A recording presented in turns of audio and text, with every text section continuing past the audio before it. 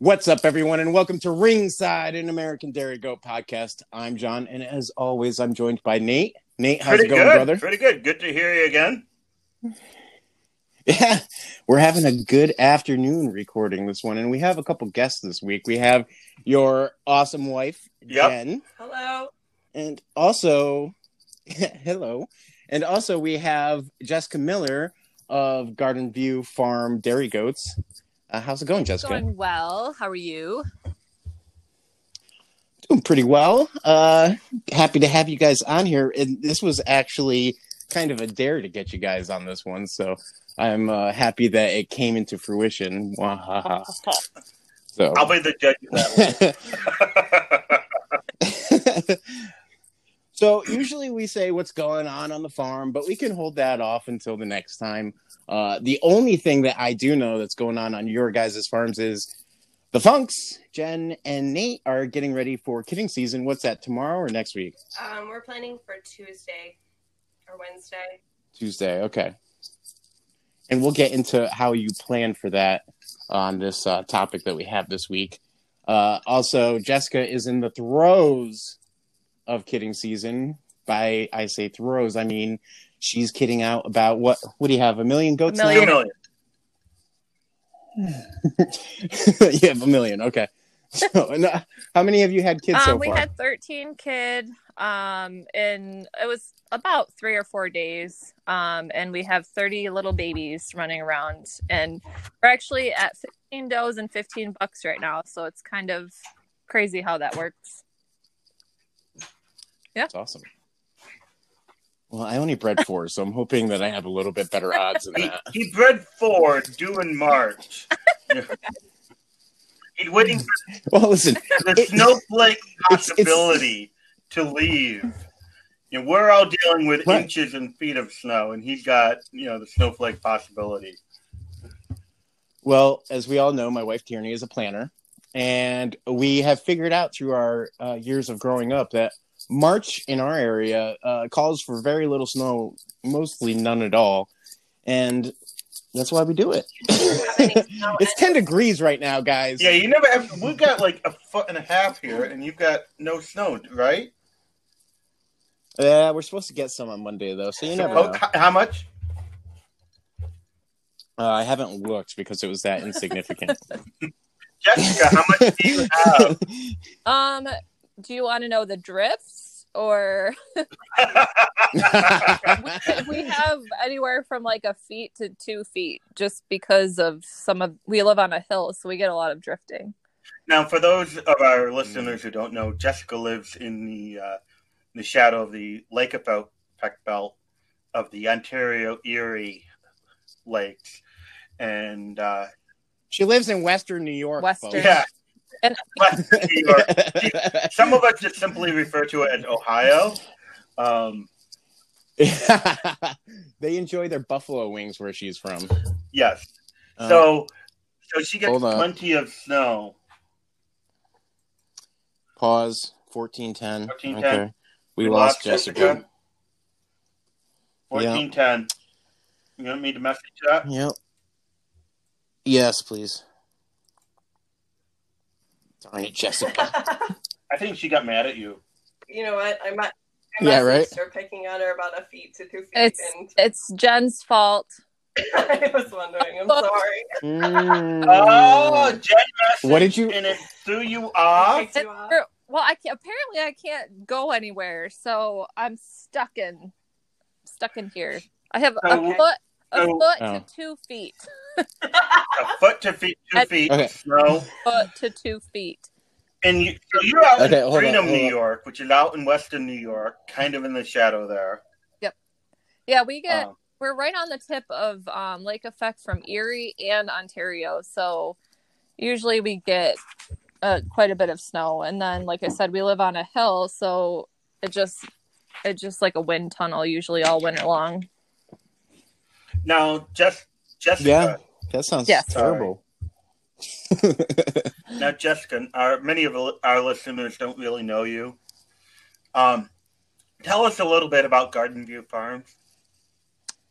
So we started out with a few Nigerians, and I realized that we wanted to be a performance home. So I ended up selling all of our original stock. And I'm a data hound, so I kind of did a lot of research and got stock from all over the country. And then I became obsessed. I'm kind of competitive, so I wanted to get La Manchas so we could kind of be more competitive with like some of the other herds. And plus, I wanted some of the standard breeders to kind of respect Nigerian breeders so that they kind of know, like, okay, this person can also be competitive in other breeds. I don't know if that makes sense. Yeah, I can see that, because sometimes standard breeders kind of knock on Nigerian breeders a little bit.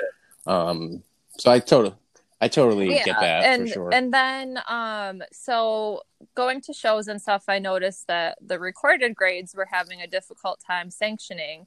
And me being, I'm an empath by nature, I guess I would say, I'm like, you know what, if I got a couple of recorded grades, maybe I could help them out. And, you know, and so it kind of worked out because I got a Nubian La Mancha, and then we have a La Mancha buck. So I can eventually get to the La Mancha American registration. And then, and the same thing kind of happened with the Overhosley, is that I noticed that some of the shows, they were kind of lacking. So I'm like, you know what, if I got some Overhosley too, you know, it would help them out. And, you know, I love Overhosley. They're just, I mean, Chamoisé or Bay with black markings is probably... Well, that's what it is, ma'am. It's probably black marking. Probably, I just think it's really attractive as far as like when you see them walking around the ring. So I got them as well. And the only difficulty at this point is like multiple ring shows. It's like a chicken with my head cut off, trying to make sure I make it to every on time. And that was one thing that I'm like very particular about, is making sure that my goats are there and that the ring, you know, that the show isn't delayed because my goats are in the ring. Right. So it makes it exciting, but definitely there's like no downtime at all for multiple ring shows. So we try to be competitive, sure. And you know, I try to breed for show correct, and then as far as the Nigerians go, I want them to be productive. So I've kind of selected breeds or lines that are more productive, and then essentially taking those lines and trying to make them conformationally correct. So it's been fun. It's a lot of work, but we all enjoy it. And honestly, like, baby goats are like the best, so it's worth it.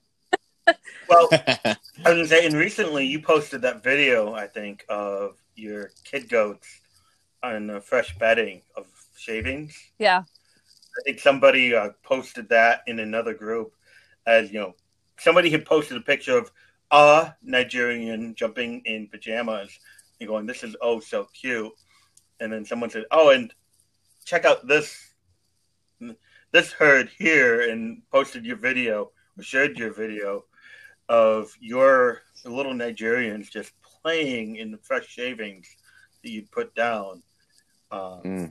So yeah, quite the infestation. Yeah. You got going on there. It's like they're like little miniature.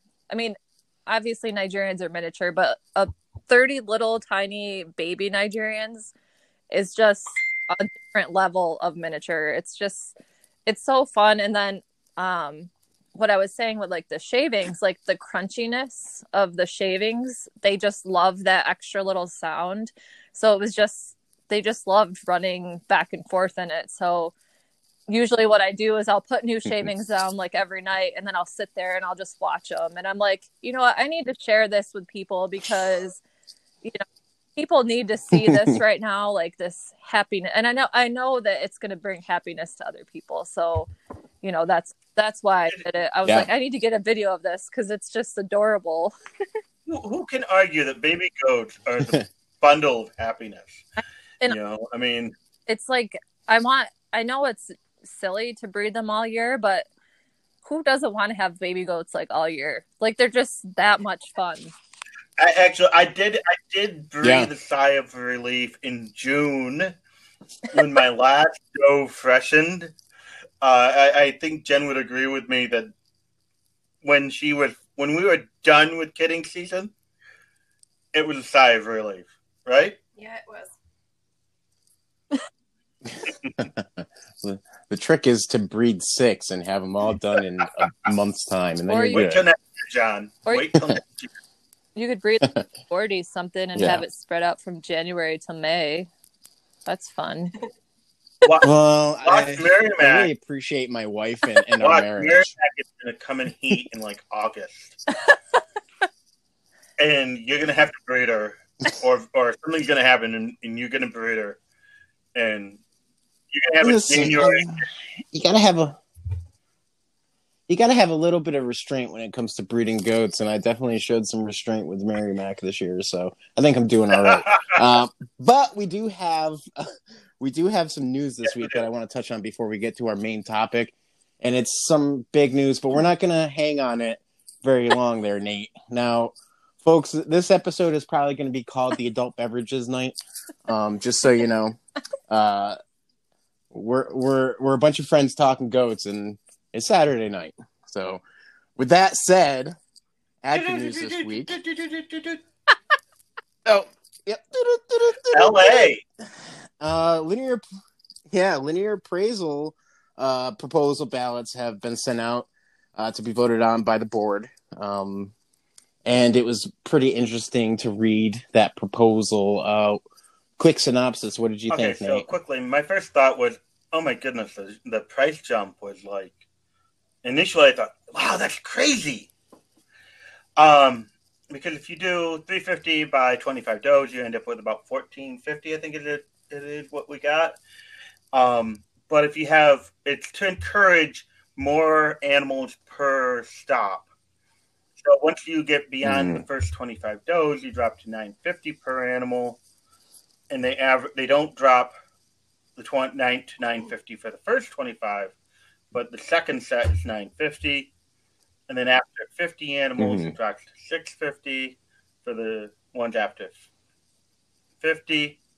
The example they gave in the proposal was if you had 51 animals, if you do the math, it ends up being that it's $11 per animal for everybody who goes, which is a jump up from $850, but it was definitely a price increase that needed to happen. Exactly, it's one that needed to happen. The other thing that they did is they're proposing, I don't know how to word it other than kind of like a penalty for not having your animals ready. If you're doing less than 8 animals per hour, the appraiser has the opportunity to say there was unjustified reason for a delay in appraising and charge you another $30 per hour. Right. So I'm curious, as we have a bunch of different breeders on this podcast today. I personally don't see a problem with my herd with taking them to a spot and getting them linear appraised, and they tell me how much and fine. Right. It doesn't matter to me. Now, Jessica, you're freshening 40 plus. How do you feel about that? Well, like I said, I'm a data hound, so I feel that the information you get from LA is invaluable. So personally, I'm willing to pay whatever they're suggesting. Like I said, I think it's invaluable to see, like I can see my own animal, but it's kind of like another view. And then it's also a view that other people can see, because I can tell you up and down that my animals, are this, this, and this, but to have it documented is nice. And it helps with promoting your herd and helps select, like, if this is what I'm breeding for, different perspective. It's a different perspective from shows. It's not comparing, because like with shows, you're comparing your animal to other animals. So if I bring an animal, we'll say Thelma, to one show, and she's grand champion, I bring her to another show and she's last place. So that to me means like maybe the quality of the animals at the show are not consistent. So it's a way to kind of show an animal compared to all other animals, not just whomever's presented on the day. Exactly. Right. So it basically is your animal against itself versus the type of the breed and dairy goods. A little bit of subjectiveness. I don't know if that's the word. If it's going to be a little bit subjective to the appraiser. I know that they have a standard, but there's always going to be a plus or minus a little bit here and there, depending on the animal, depending on the day, depending on how the animal presents. So there's always going to be some flux there, but it's still valuable information. And it's, I would feel very fortunate to have them, pick our area to LA. And like I said, even if it was more, I'd pay it, because it's just an invaluable program that we all need, I think. So. Yeah, for sure. And Jen and Nate, how do you guys feel about with freshening 18, I believe, this year? Is it going to affect if you're going to participate in linear appraisal, or are you going to just send it? No, it's not going to affect it this year. We will still plan on appraising if we're able to.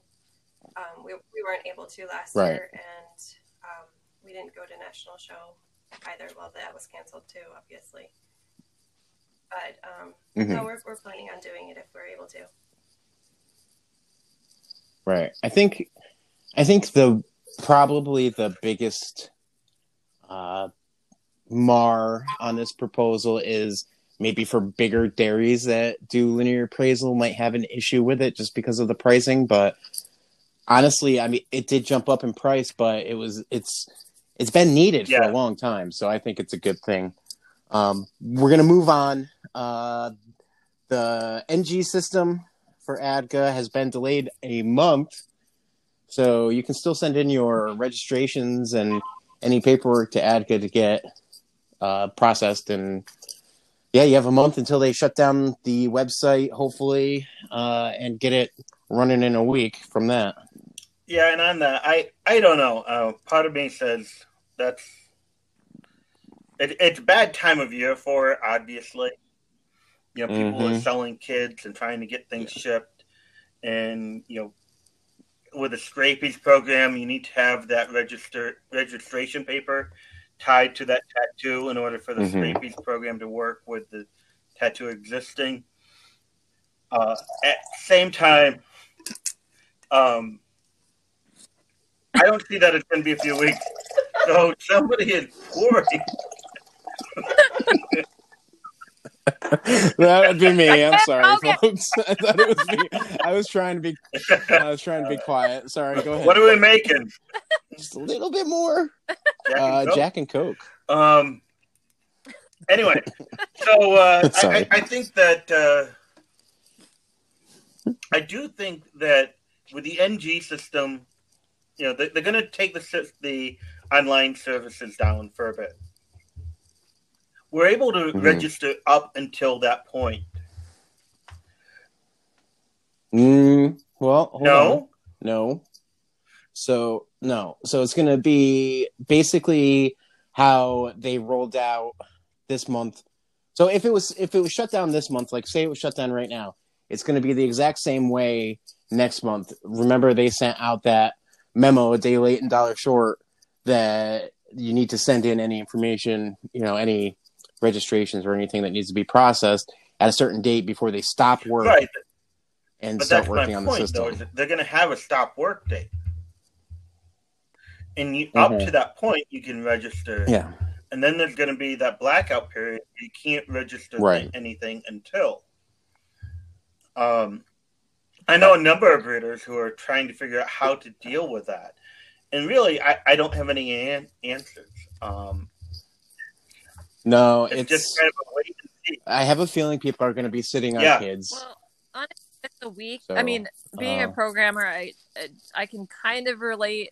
You know, if there's errors, they don't want to roll it out. I mean, it's smart to wait, but I think there's other people have commented that a week having it down is a little bit crazy for data transfer. Yeah. Usually it's kind of seamless happening on weekends. But I think that John, I saw you commenting about people printing out registrations. So, you know, they can always just send them in. Hopefully it'll only be down a week and it can continue on registering after that. I think that from what I understand, isn't the online registration pretty much instantaneous? Like you register it and it prints it out and they email it or mail it. So, I mean, maybe it won't be as detrimental as it seems. I mean, we if that optimistically. Yeah, when you do it online, they still double check the registration. They don't. So when it prints out, or when they get I'm assuming it's probably like an email or some kind of notification. They open it up, they double check it real quick, and then they do it. And I know that they double check it because last year I had a doe who the system let me register her as American. But once it printed out, they looked at her Grand Dam's registration and saw that she was non-conforming because of the way the wording was on the pedigree.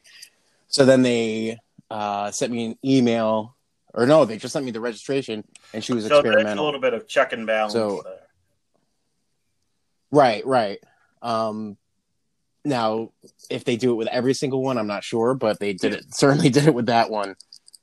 Now, the other part of that NG system going live is once that goes live, Guernseys are able to be registered through ADGA. The herd book then is opened, and you can start registering your Guernseys with them. Because of this delay, it seems that a proposal was made to allow Guernseys to be shown with stamped duplicates, meaning that you can still send in that paperwork and get a stamped duplicate from the office while that's down. Now, the one thing that makes me a little skeptic about this is how long are they planning for the system to be down that they've already pushed this? The question though is the proposal for the Guernseys official? I know that I've heard of a few directors have said they would support it, but is it officially been made? No. From what I saw on District 3's pages, it looked like an official note from correspondence between the board members. I think it was a proposal. It was out for ballot or out for voting or whatever. Right. Ballot out. Okay. Yeah. Right. Postal ballot.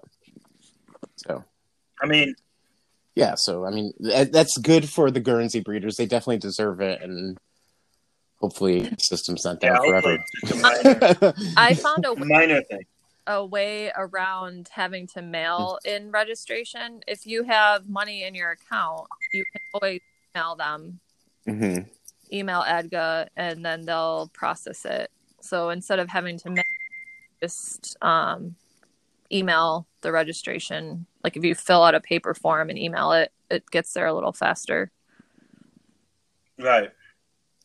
Yeah, once the system's down, though, they can't add anything or take away anything from the new system. So once it's down, nothing can be done. Yeah. Yes. As you know. So that's really the big news for the week with ADGA, and I think next week we have a guest, but after that, I'm sure we'll touch on it a little bit more, and we should know a lot more by then. We do have a topic for the week, and what's that, Nate? Well, hey, folks, here at Half Barn Farm, we're into kidding season and getting ready for kidding season. And, that's why I brought Jen and Jessica. I know here on, with us, Jen is my go-to person for, kidding season knowledge. And if she doesn't know it, we contact Jessica. So we figured, why not get them both on the podcast? Yeah, I mean, we have them on retainer, right? We're always talking to Jen and Jessica, so we figured they're the pros. One other reason is we're constantly lately we've been mentioning Jessica in a lot of our comments on the podcast. I know, right? So we thought it might be good to finally introduce Jessica to the rest of our listeners about who Jessica Miller really is. And if they're looking for that answer, it's quite simple. She kids out 40 plus kids. Jessica Miller is crazy. But we love her. Yeah, we love her, but she's a little nuts. So with those 40 plus goats kidding, I'm assuming every season. I don't remember how many you had kid out last year, but you know a thing or two about kidding season. And to go through the list, the first thing is what's in everybody's kidding box? You know, all the supplies that you have getting ready for kidding season. Last year it wasn't as many. It's kind of escalated a little bit. So I have a list. This is my list of my birthing kit, and so I dam raise mostly. So it's kind of good to have Jen and Nate on, Jen on as well, because they bottle raise. So I may have some things in my kit that they may not have. And vice versa. Mm-hmm. Yeah. By the way, guys, just so you know, I'm here too, and I bottle raise. Okay, let's go.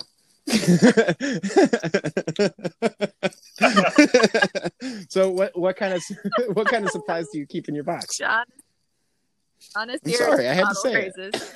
So probably. So I'm just gonna go down through the list, and then so I have iodine. Mm-hmm. I have a container to put the iodine in. Okay. And that's to dip the umbilical. I have dental floss, and I also have umbilical clamps. So dental floss, sometimes I've noticed that umbilicals might not like pinch off enough, and it's kind of bleeding a little bit out of the umbilical. If there's enough tissue there, then I'll tie dental floss on it. If there's not a lot of tissue there, then I bought umbilical clamps, I believe, from Hamby Supply. And those are nice because you can get right up next to the body to clamp them off. And then I'll just leave them there for a little while and then remove them after and check and make sure that they've kind of sealed off. And what's a little while for that? It's not that, usually, like, by the time I'm done with kidding, so maybe 20 minutes, I'll check it and see if there's no bleeding. And then I usually put them on like a puppy pad so I can check and make sure that there's no continued bleeding. I kind of have PTSD. I had one kid almost bleed out on me, and I didn't realize it right away. So I'm always like OCD about checking their umbilicals. I have scissors. Scissors used to cut umbilical cords if they're way too long. I keep a kid puller. I haven't had to use it, but you never know. I used to have chains, and Tierney hid them because I always threatened that I was going to bring them to the hospital when she was giving birth. So I have to figure out where she hid those. I've used twine before. I did have a kid that had I forget what it was called.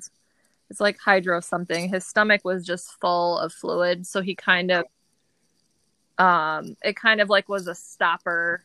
Every time the stomach would get to the birth canal, it kind of like stopped up. So what is it? Oh no, just goodness. It was not great. So we put twine on the legs just to keep her, and then believe it or not, Nigerians seem to be very easy to kind of manipulate in there.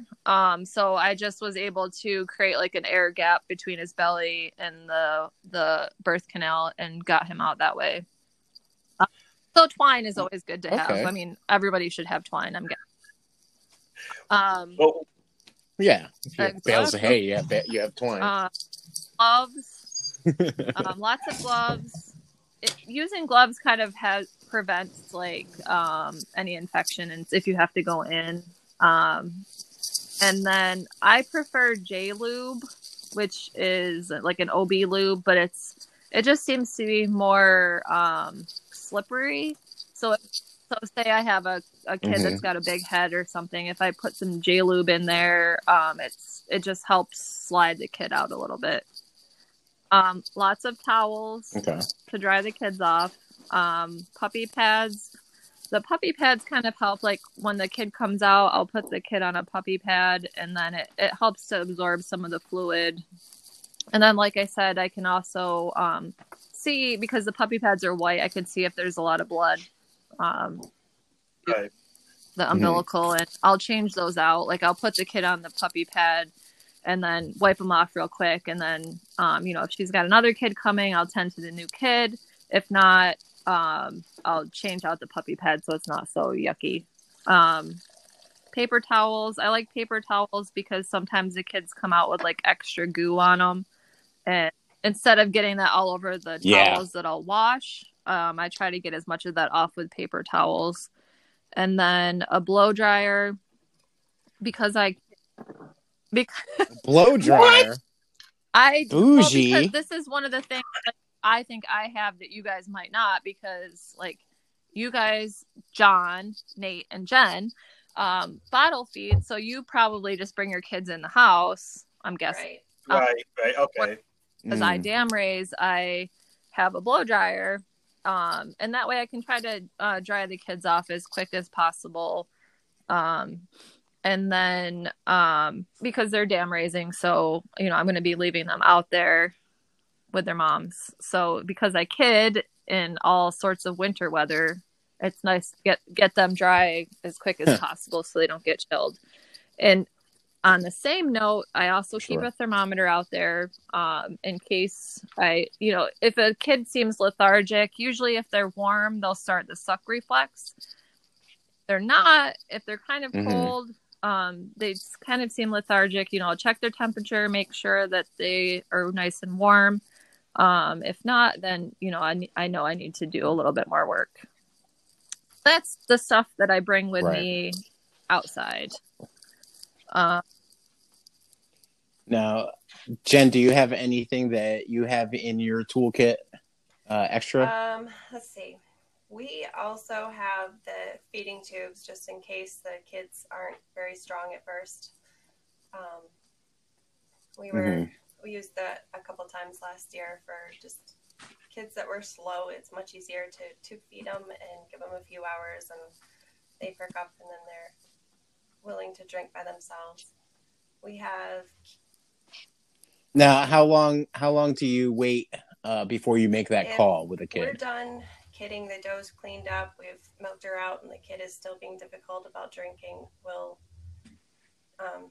It's usually late at night, and we're tired. We want to go back to bed. So we'll just tube feed, get some energy into that kid.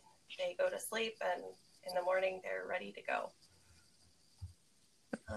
Let's see. Perfect. We also have ketone strips to check the doughs before they freshen. So it's not really for kidding, but it's that time. No, it's definitely for kidding, because once they get closed, that is a big risk. And you guys have had to deal with that before, right? Doughs, so it's nice to have them on hand. So it's always good to check. A heating pad is always helpful too. And one thing that Jessica forgot that I know is in her kit that she uses is Guinness beer. For getting the dough back up and going, and they're slow. I've got that on my list of at the ready. Yeah. Figured I would give a little break because I just spoke a lot. So.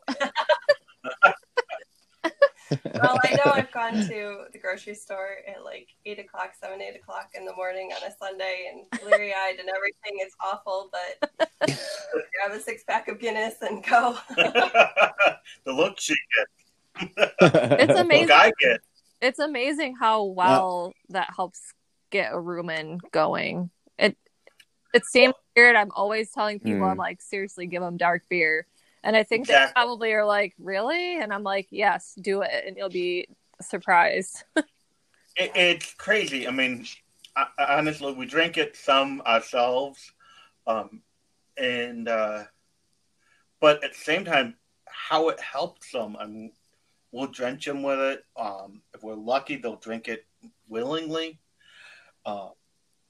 Otherwise, we'll drench them with it. It really does help. Yeah, for sure. Now, one thing I saw that wasn't in the kit, that maybe it was mentioned and I just wasn't paying attention. I'm sorry. But the little suction ball thingy, to get all the mucus and stuff out of their nose and mouth. Yes. We use that quite a bit. Everything else we have. The ones from the hospital or the back are softer and easier to manipulate. Yeah. Exactly. Well, it's funny exactly, because I didn't put that on my list, and I meant to talk about it because I used to use it, but I find that I just as long as they're sneezing, like I'll clean out their nose, clean out their mouth. As long as they're sneezing, I don't worry about it. And if I don't hear them sneeze, then I'll tickle the inside of their nose with a piece of hay. And if they're sneezing, then they're getting that fluid out. And I don't know, for some reason, when I used to suction, I felt like their eyes were like sucking out of their head. Poor guys. What we did. Now, we've done the method where we used a suction ball, and we had one kidding where a doe gave us twins, and both of them were just covered in all of the bodily fluids. I mean, we would have been sitting there suctioning forever. And then it dawned on me, hey, what did Dad used to do? I grew up on a Holstein farm. We had, he worked for Cornell many years, and I've seen him calve many calves. And he used to grab them by the back legs and just swing them. And you know who does it else is Dr. Pohl. He does that on his show. And just swinging them, getting all that stuff out. And again, sticking straw up the nose really seems to help. You mentioned Dr. Pohl, but even James Harriet, mentioned sticking the straw up the nose. The other thing that's not been mentioned yet, actually, has been a heating pad. You know what mentioned? Yeah, it was mentioned. That'd be had a Joling who was. Yep. My parent. Wow, what'd you say, honey? Take out the garbage? What?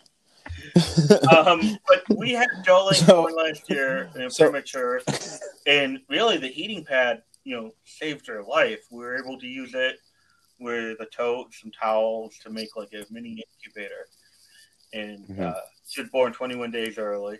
Yeah, and we were able to. She's out in the barn right now. Miracle. Probably one of the largest doe kids we have, fourth largest. Well, I'm sure you guys spoiled her a little bit because of that whole debacle, so I'm sure she caught up real quick. So I have. We mentioned the supplies. I'll go quick. You have more? Or John, do you want to go? Go ahead. Okay. I'm just going to go quick, and then if you have questions about any of them or whatever, I have calcium gluconate. That's good to help the doe. Usually, if they're not progressing, if you give them a shot of that, it kind of helps them move along. I have lute on hand. You can also put lute on the cervix if the cervix isn't dilating. Well, hold on now.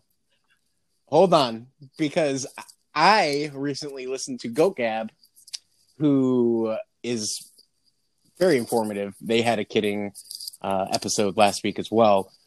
They had Cameron Jodlowski had his fiance Catherine on, and she's a student to become a vet. And she's found that lute actually doesn't do anything when it comes to that. That's a wives' tale. We'll put it back on our list. I'm just letting you know. I found the information I was like, we'll wow. Put it back on our list because we use it and in the process of inducing. Yes. Yep. So we'll do dexamethasone and then lute. Yep.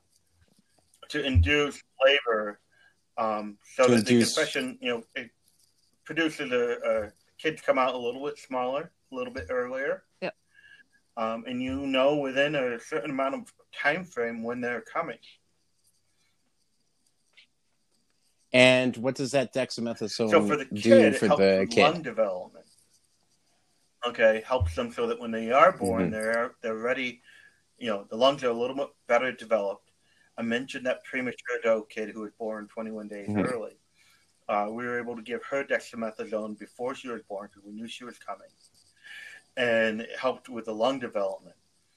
For the doe, the dexamethasone helped with muscle relaxation. Okay. And then the lute helps with moving things along as far as labor. Right. So I also have adopted that method last year, and it worked swimmingly, almost to a fault, because it was a very busy morning. Yeah. It was 4, and it was one right after the other. And Tierney had to work. It was my day off, and if I had Alice, I probably would be dead right now. So thankfully, it was just me.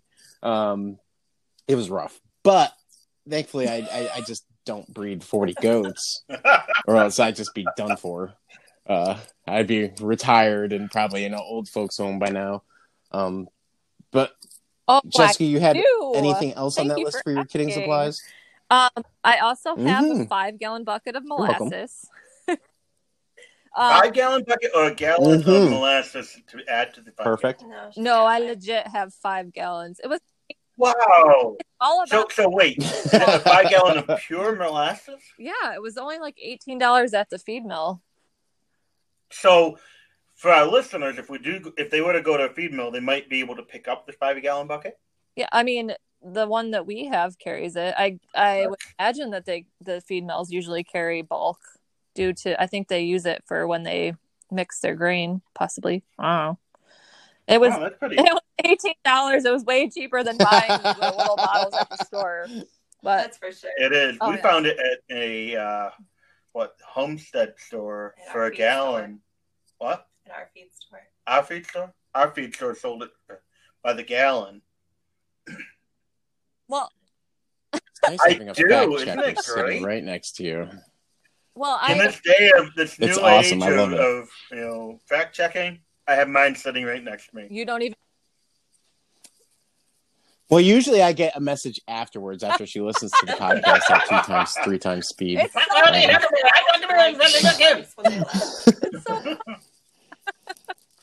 Well, so the molasses, I give the does, I think it's a 2.5 gallon bucket of hot water mixed with molasses. So I'll come inside, get the molasses like as hot as my hot will go, which is over 100 degrees. And usually they'll drink a good portion of it. And there's a lot of calcium in there too. So it helps give them some energy and warm them up a little bit. So I do that. I haven't. What? Why do you do it as hot as it can be? Same here. The goats seem to love hot water. Like I have all of my tanks are over 100 degrees and I feel like they just drink a lot more water that way. It doesn't cause any issues? No. Okay. I'm just asking. No, and even my buck pen, like we have like 1 million extension cords, which is really funny, but it's dangerous. It is not the safest way, but I think it's like 250 feet of extension cord out to the buck pen for their water to be hot because they're out back. So, but they drink so much more water when it's hot.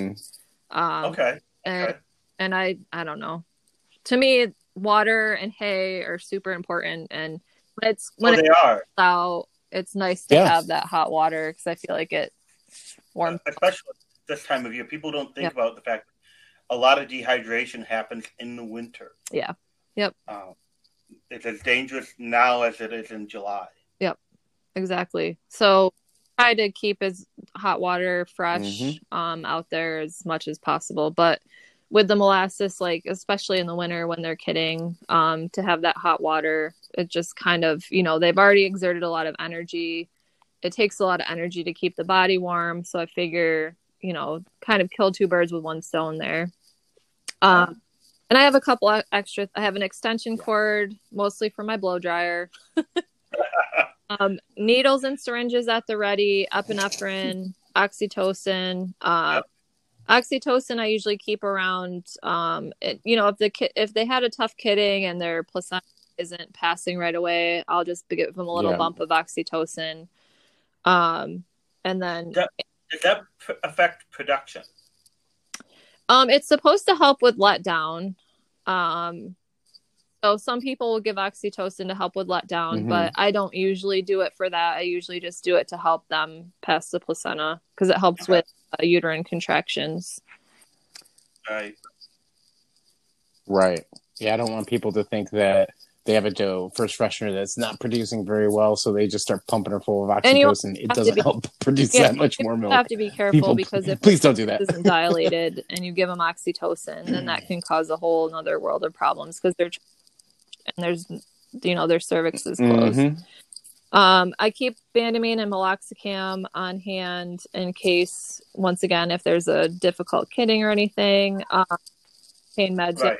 So I keep Which that. Are pain meds. I always make sure I have my phone available in case I need help. Usually I do it all myself. But if I need help, like if there's a stuck kid and I need Dan to come out and help hold the doe or something, it's nice to have a phone on hand, as well as have a vet on hand in case you need to call. So how does that phone call go? Does it go, oh, Dan, usually I need help. Dan, I called out, 5 times it's cold out, and you but didn't please. And that's the truth. Oh, Dan. And may I add in on there, sometimes it's a vet that you need to call. Sometimes it's maybe a more experienced breeder. Right. Or just a simply different breeder. I know, for example, quite frankly, we have you, Jessica, on for us we dial when we have issues. Just because sometimes you encounter different situations than we do, and you may look at things differently than we do. Yep. For us, and where we live, we don't have really a good dairy goat vet nearby. So, contacting other breeders and trying to find out what they might recommend, that may be one of the best things you can do. Lord, willing, and God bless us for whatever, for having access to other breeders of this age of technology to be able to compare notes.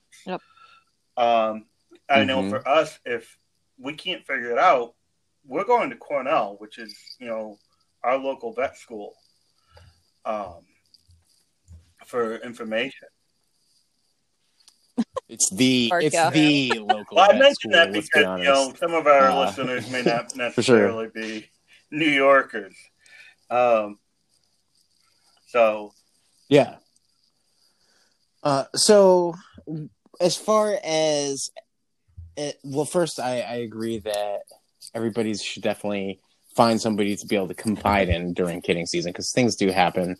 I know our second kidding season, we had our doe Gem, who was as big as a house, which she never gets for her kiddings. And I mean, she was huge. So we thought we knew that there was twins in there. And she kids out this single doeling who's tiny. And I'm like, all right, here comes the other one. And it never came. And I'm sitting there freaking out thinking, okay, kid's stuck. Do I go in? I have huge hands. Tierney tries to go in. She says she thinks she feels something, and she's new at this. So we call our friend Carmen and kind of confide in her. And turns out she just had a single, which was crazy. Every other kidding, she holds everything in her chest. I'll be lucky it wasn't like twins. Triplets Go with figure. Like a breech birth at that. Yeah, I've never had triplets, so I'm not even worried about that. That apparently doesn't happen on my farm. We had a besides doe from last Nigerians, year but they're gone. Who gave birth to triplets, and we really weren't expecting it.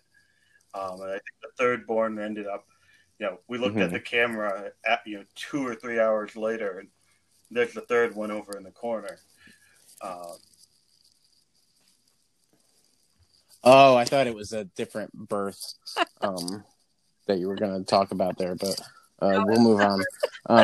So what do you guys have for your...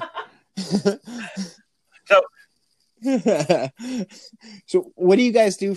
What do you guys do for your kidding pens? We bring them in the house for a few days. Not the does. No, oh no, goodness. You're going does? that far back. Kidding pen. Well, kidding pen. We bring them in. The pen in which the doe kids. We have a set of pens that are set up with a camera, so we're able to watch them. We have the does set up in small groups where they get along with each other. If there's a problem where one doe is trying to go after the placenta of another or something, or being a pain, then we'll move the other does that are in the pen with her. There's usually only 4 in the pen at most. We'll move the ones that are a pain out into another pen, and just leave the freshening doe where she's at, where she's comfortable.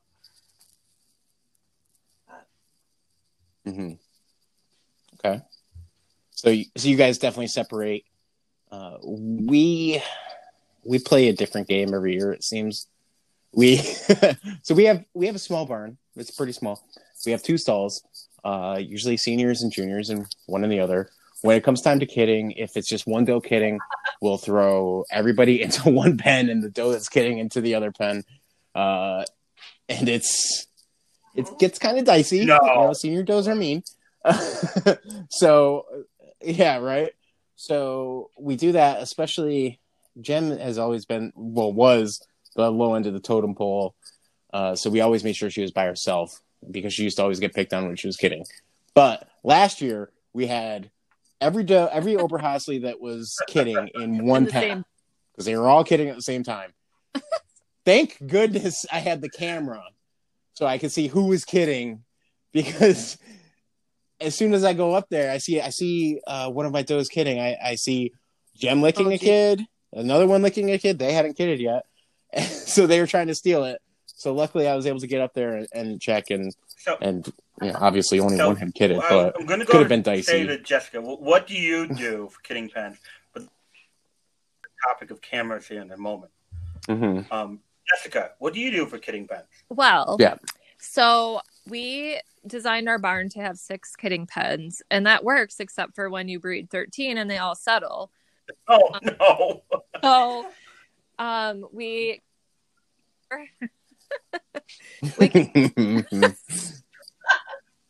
Sorry. Like an evil laugh. Well, because I warned you, man. All of that would, so really, like. Me, I did. We had the 6 kidding stalls set up, and in order to kind of, I put their 2020 kids in with them, with the does that were kidding, just so they wouldn't be alone. And then we converted our 16 by 10 stall into 3 separate stalls. And I was like, oh, this mom and daughter are going to kid on the same day, so I'll keep them together because they get along. Yeah, that was not fun. Luckily, they literally started kidding at the same time, because it was Thelma and Arya. Thelma was kidding, and Arya was like, that is my kid. And so she's licking Thelma's kid, which was fine. I was like, aw, bonding. And then Arya lays down and starts pushing, and I was like, not cool. So luckily Arya had 2 does, Thelma had 3 boys. I guess we could call that lucky. So it was easy to separate who was who, and I was sitting right there, so it was easy to tell that way as well. But normally I try to keep 1 doe per stall. I don't know if it probably stressed me out more to have more than 1 doe in a stall than it did the does, if that makes sense. But look, I dam raise, so that would be... No, it makes sense, yeah. My reason. I want the doe to bond with her kids and not bond with any other does that are in there, so... Right. So, I have a question. Why did you decide to dam raise instead of bottle raise? Because everybody does it different. So I just Dan want to and hear I your both perspective. work full time. And in order for me to, I know some people will go down to like 2 or 3 feedings right off the bat. But I have to wake up in the middle of the night to do that. to bottle feed. So we have had to bottle feed some, but that caused me to not sleep. So,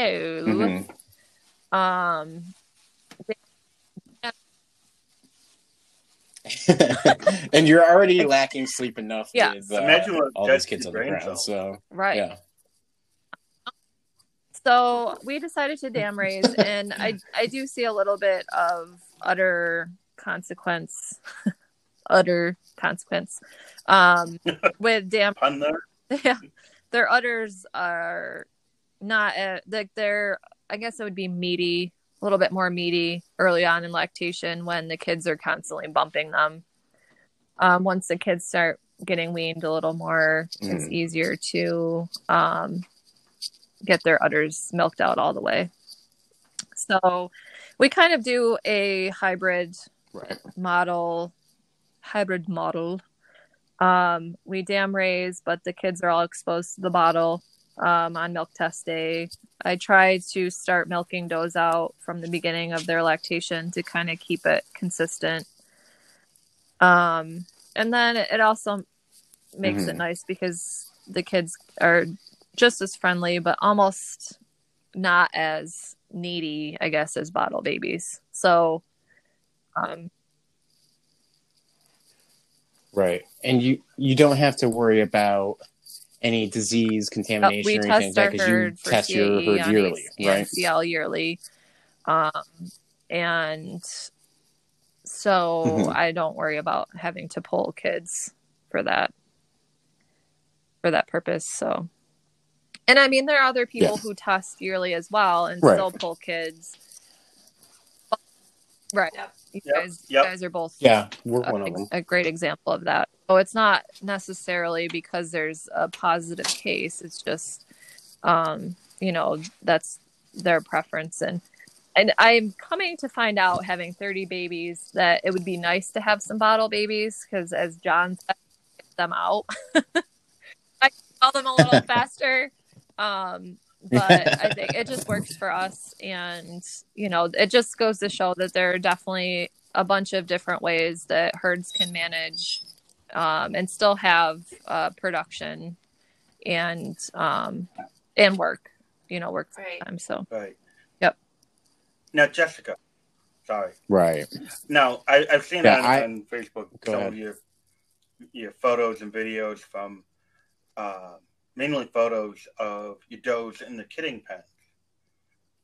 And getting back to the topic on the question on cameras, what kind of cameras do you use? So we have, I've tried a bunch of them, honestly. I tried the hardwired.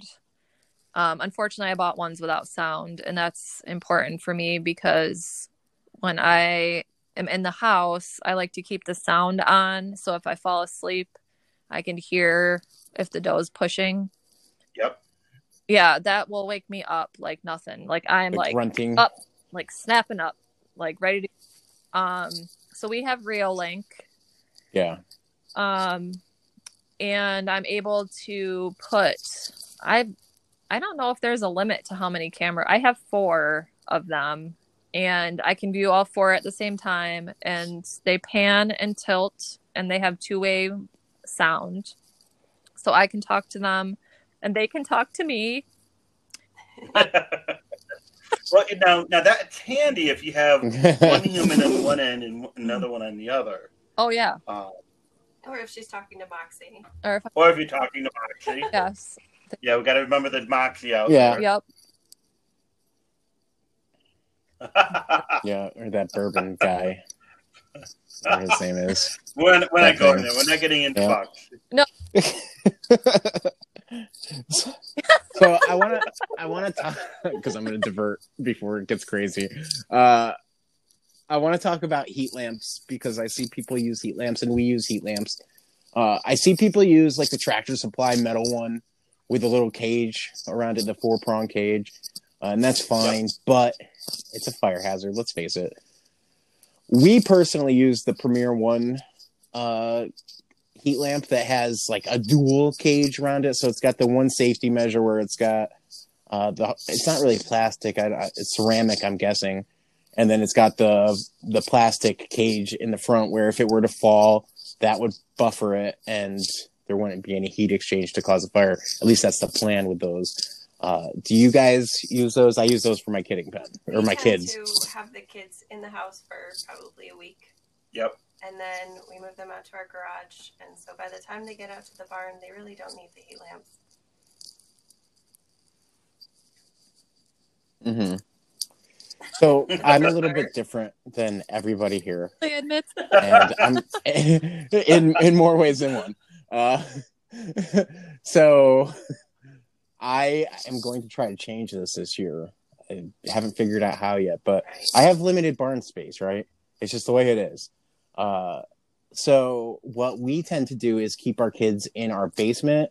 And what I do is I put a tarp down and then they're bedding. And then if there's like a dog, it's a fencing to keep the dog in, like a pen. And we bought like 2 of those.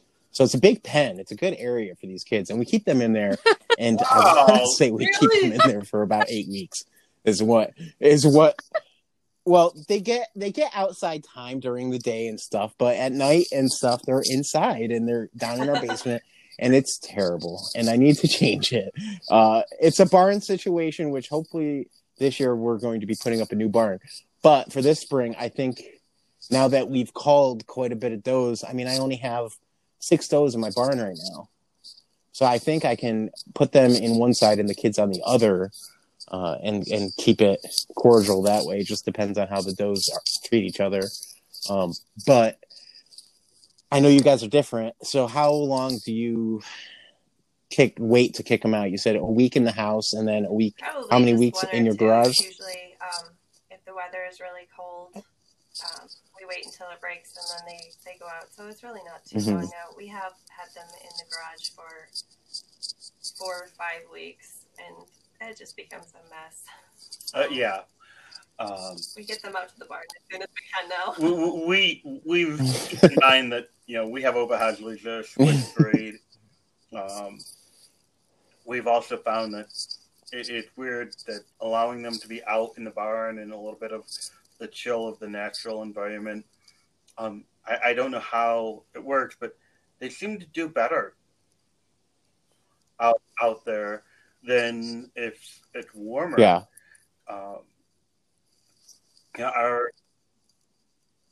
Yeah. So I'm just the crazy one here. Okay, good. Got it. Woo! Finally. Okay.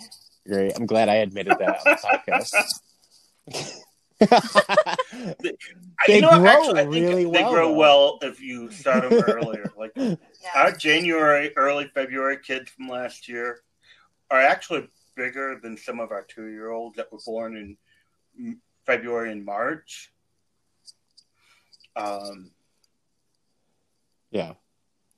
We won't get into feeding kids because Jessica's going to rip me apart. Brain. God. So.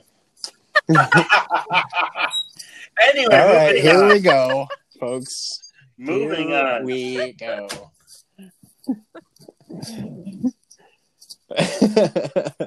So, listen, I'm sorry to my butt. Okay. Break. Back to your corners. We have issue between 2 different breeders, 2 different bucks, 2 different growth rates.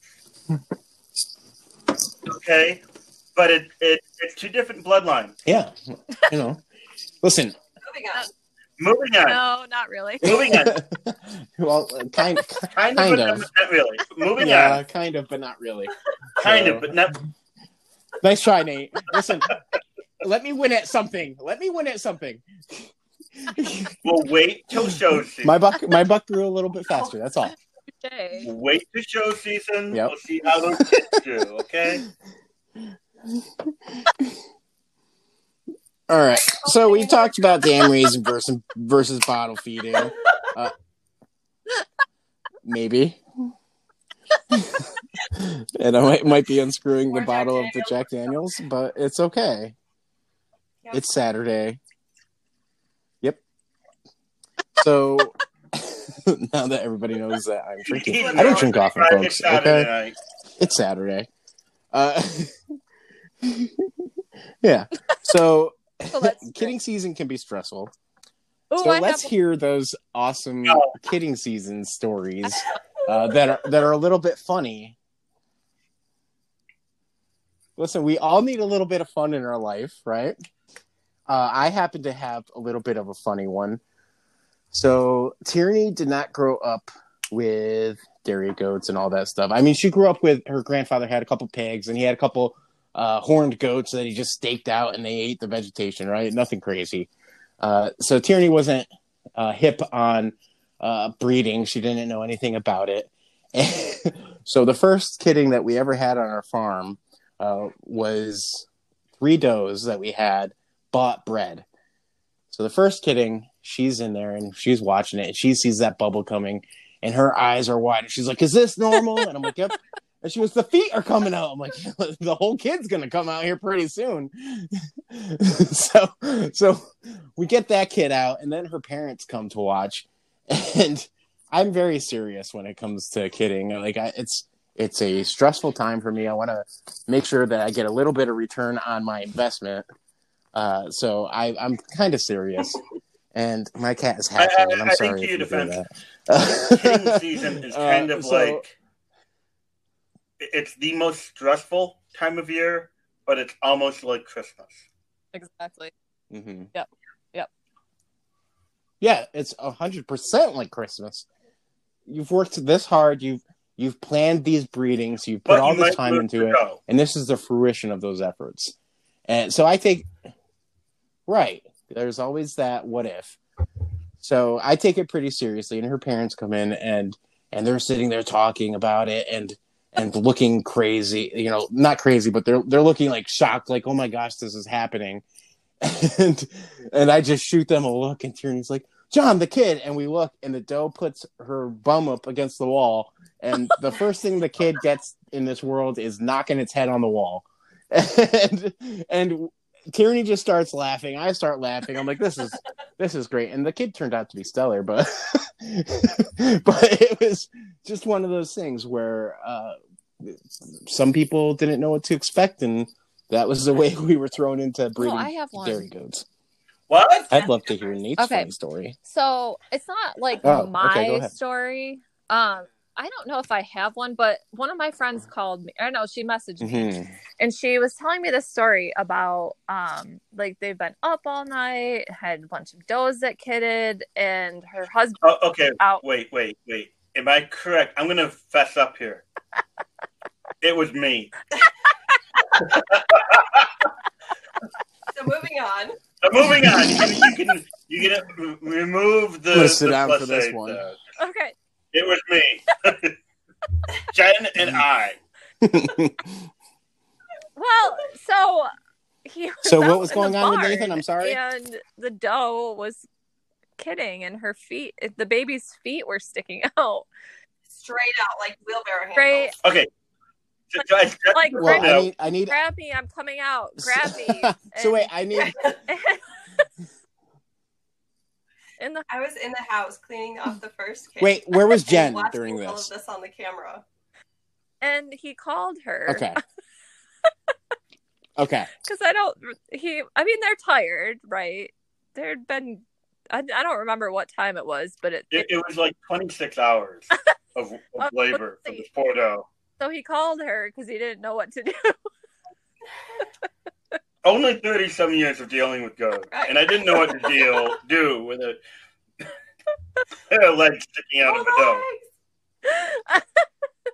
doe. So that's my funny story, and it's maybe you had to be there. I don't know, but so right. Well, there was one person there. And it's Jen. And Jen just so happens to be on the podcast tonight. So Jen, what was your perspective on all this? Kid. I'm looking at the camera, and Nate goes out to check on her because we had seen the bubble coming. And I cleaned the baby. I checked again. He's on his way out. And there's these back feet that are sticking straight out. And you can tell even on the camera that they're the back feet. And so I'm thinking, Nate, get there quick. Nate, get there quick. Go pull those legs. And all of a sudden the phone starts ringing. And I go, it's Breach. What do I do? Just give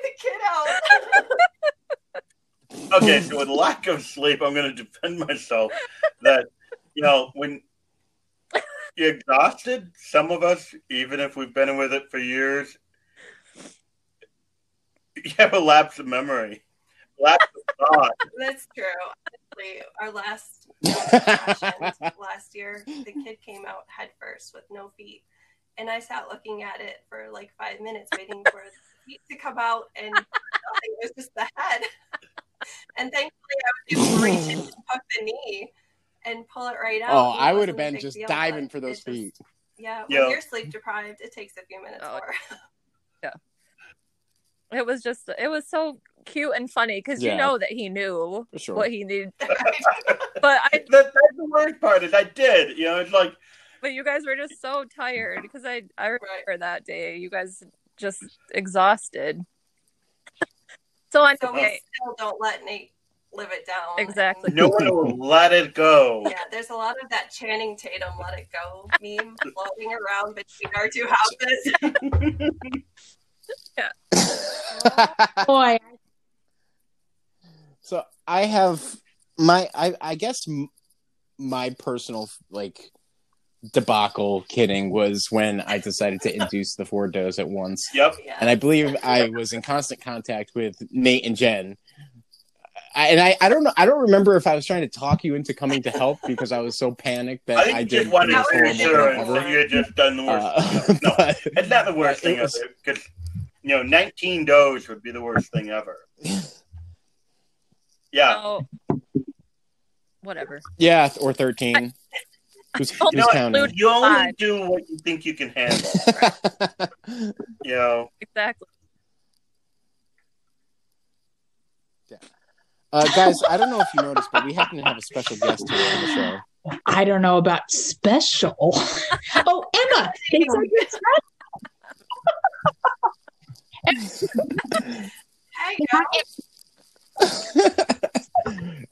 For anybody listening, we have added Brandy Giacchino into the episode this week. Emma's here with me too. Can you everybody want to say hi to Emma? Emma. Hey, Emma. Hello. How are you? Hey, Emma. How's it going?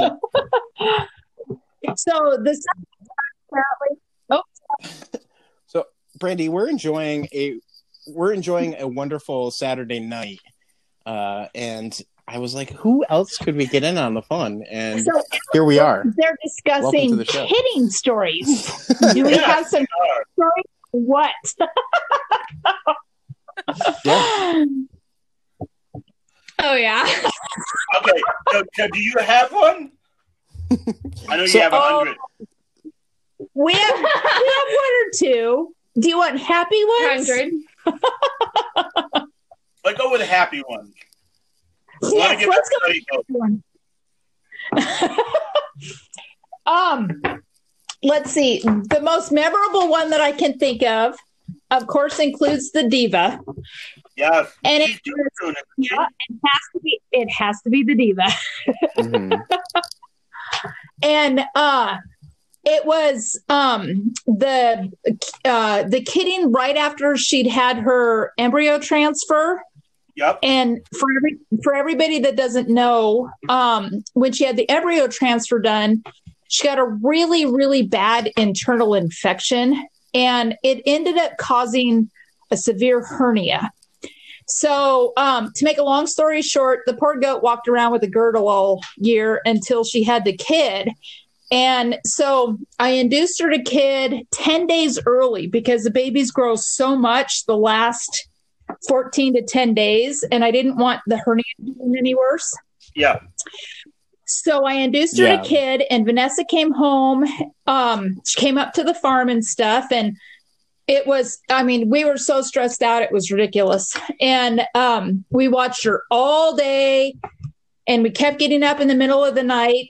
And at 2:00 in the morning, Vanessa comes in and wakes me up, and she goes, "Oh my God, I think she's kidding." And I was like, how the hell could she be kidding already? She's actually not really supposed to be doing anything till tomorrow, even though we'd been watching her all that time. And she goes, "I don't know. She looks like she's kidding." So I got dressed super fast and we booked out to the barn and we swung open the door and looked over the fence, and Bramble is laying completely spread out like she died. And, doing total dead goat. And behind her was dead goat baby. Oh, no. Oh, right? And both Vanessa and I just stood there for probably 10 seconds in complete shock. And I go, how the hell did that happen so fast? And when I started talking, Bramble lifted her head up at me like, it's about time you guys got here. That was just me? Yeah, exactly. And Vanessa and I were like, oh my God. And we go running into the bed and scoop up the baby. And the baby actually turned out to be Jasmeet. And it was so, I will never forget that feeling of absolute mortified shock that my doe and her baby were both dead in a matter of 5 minutes. Oh my goodness. That is, oh my goodness. Yeah, right? So that's one of our most memorable ones. We have lots and lots, but that one's probably the one that's the most shocking and yet the most happy at the same time. I know, right? That kidding was so special on so many levels. Jasmeet herself she's a beautiful doe, but she's not a show goat. But she's an incredible brood doe. She's throwing back to the diva a lot. Yeah. And yeah, look at me. I am totally awesome news. Lahini actually is 100% bred. She showed. Yes. I'm so stoked. Okay, I'll stop monopolizing the conversation. No, you're listen, this is something that I surprised everybody with. It was not discussed. So I believe I heard quite a bit of surprise in Nate's voice because I heard the octaves go higher. Did she hear the totally whole worth story? it. Now, no. Dang. Oh no! You missed the whole breach story. Are we talking about the breach story? Story. You can tell it again. This is good. This is the roasting of Nate night. This is the reason why I'm on. It was wait for her to agree to come on. I won't make Nate suffer through the story again. I promise I'll just listen to it tomorrow if the story The begging, they want to tell you. Okay, cool. I'm all ears. I got your guys. Tell me. So my friend called me. We can do this over. My friend messaged me. Sorry, she messaged me that they'd been up for like 26 hours, and and I don't remember if they were waiting on a doe or if they had a bunch of does that had kidded. So my friend was inside and she's watching her husband out in the barn, and she's cleaning off a kid, and the second kid was coming out, and it was coming out back feet first, like handlebar, grab me, back feet first. So here I am. Yeah. Nate and Jen, you can take over the story now if you'd like. Jen, go for it. So I could just see the doe on the camera, and I see these back feet straight out. And all I can think is Nate jump in and grab him because he was on the way out to the barn. Well, he didn't. I all of a sudden got a phone call. And what do I do? He has so much experience growing up with goats, and we've had them, and when you're exhausted, sometimes you're not firing on all cylinders. That's true. So Nate probably will never live that down. It's always fun to just bring it up every now and then. When and I are discussing something and I end up in the right, suddenly I get a meme of like Channing Tatum doing Let It Go.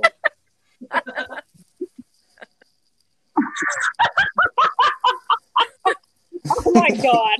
So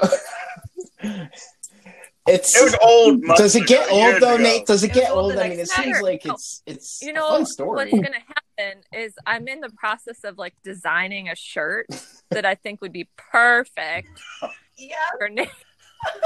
Oh, I'll buy one. I don't even care about the design. I'll buy one. We'll have to put it on the website. Oh no.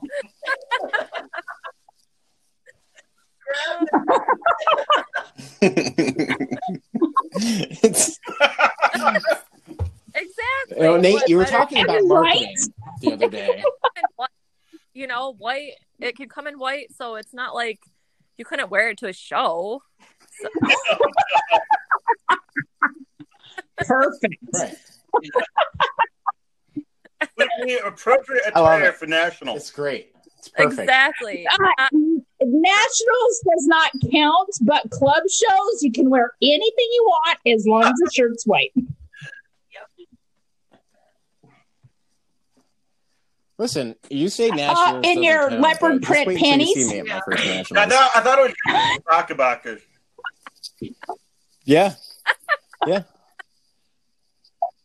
No, I've decided that I'm going to be as risque as possible, and I want people to remember who I am. Right, so I think no. Did you guys hear what Emma said? Yes, you guessed it right. She said, "Well, if you go commando and you're shaving udders, you won't get any hair up there."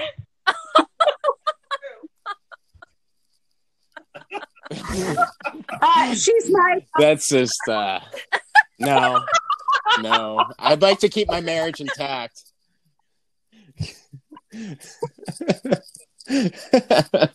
So, for any listeners, and hopefully we still have the ratings up. There has been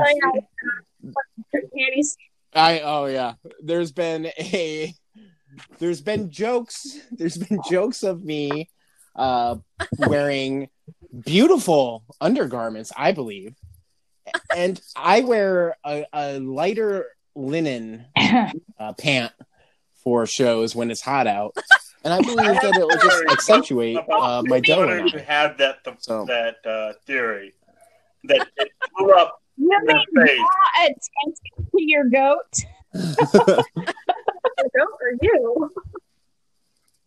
Right. It's going to draw the eye towards that direction, whichever way you look at it. So, no. I've been working out, folks. So I think it'll be fine.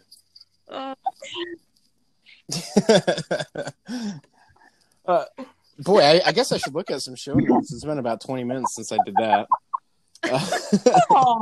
This is perfect for Brandy being here. This is a perfect question for Brandy being here, and also Jessica, because you deal with so many multiples. How do you choose between twins or triplets or quads from the same dam when one is reserved and the other you want to retain? Whoa! And the buyer wants them as soon as possible so they can buy them. Good answer.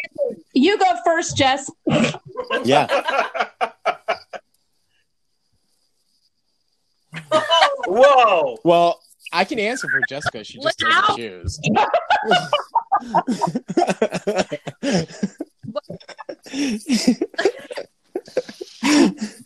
I mean, she bred 40 something. Come on. What do you have to say? I'm joking. How do you, Jessica? How do you choose? I tried to make my decision right off the bat, and then every time I've done that, I just regret my decision after that. Normally I try to give it like a week or two.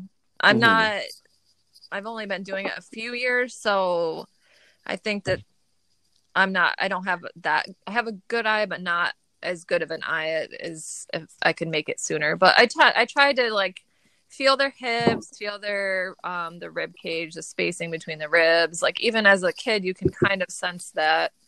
But then, it's kind of when they mature, they can change. So like I kept one kid And after they matured, I'd already promised the other kid to somebody else. And I'm like, oh, I picked the wrong one.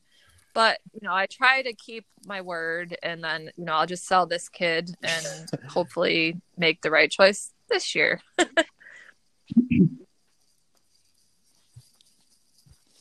And I believe you do a pretty darn well job at picking your kids. I think there's only one that you sold that you probably, I'm sure there's more than one, but stop it. But one that I can think of that you Don't sold say her that name. you The name probably that would just want found out back to be is named.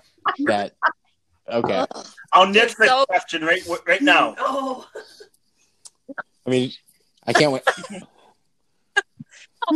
I can't wait to see her at Nationals. That's all I'm saying. I'm fortunate enough that she went to a performance home, All right, you are. So that's, and that's the one thing that it kind of is hard for me is not knowing, if I have a breeding that I know is awesome, if it's not going to performance home, it makes it harder. But, I'm very picky about where my kids go. So at least I know that they'll go to a good home. It's just, will they live up to their potential? But, you can only, once they leave your farm, it's kind of out of your control. But now, though, the way I would look at that one, I know the doe you're speaking of.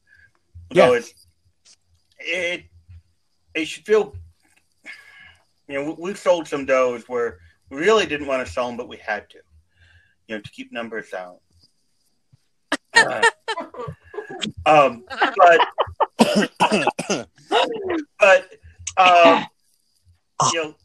knowing that they're at a performance home and they're going to get proven out and they're going to have your herd name on them, should make that pain a little bit better. Just a little less pain, I would think. Well, and plus she's in Maine, which is a pretty competitive area, and she went best in show in Maine. So, it's my herd name is out in a different state. So it doesn't get rewarding that way. Do I want her? Of course I want her.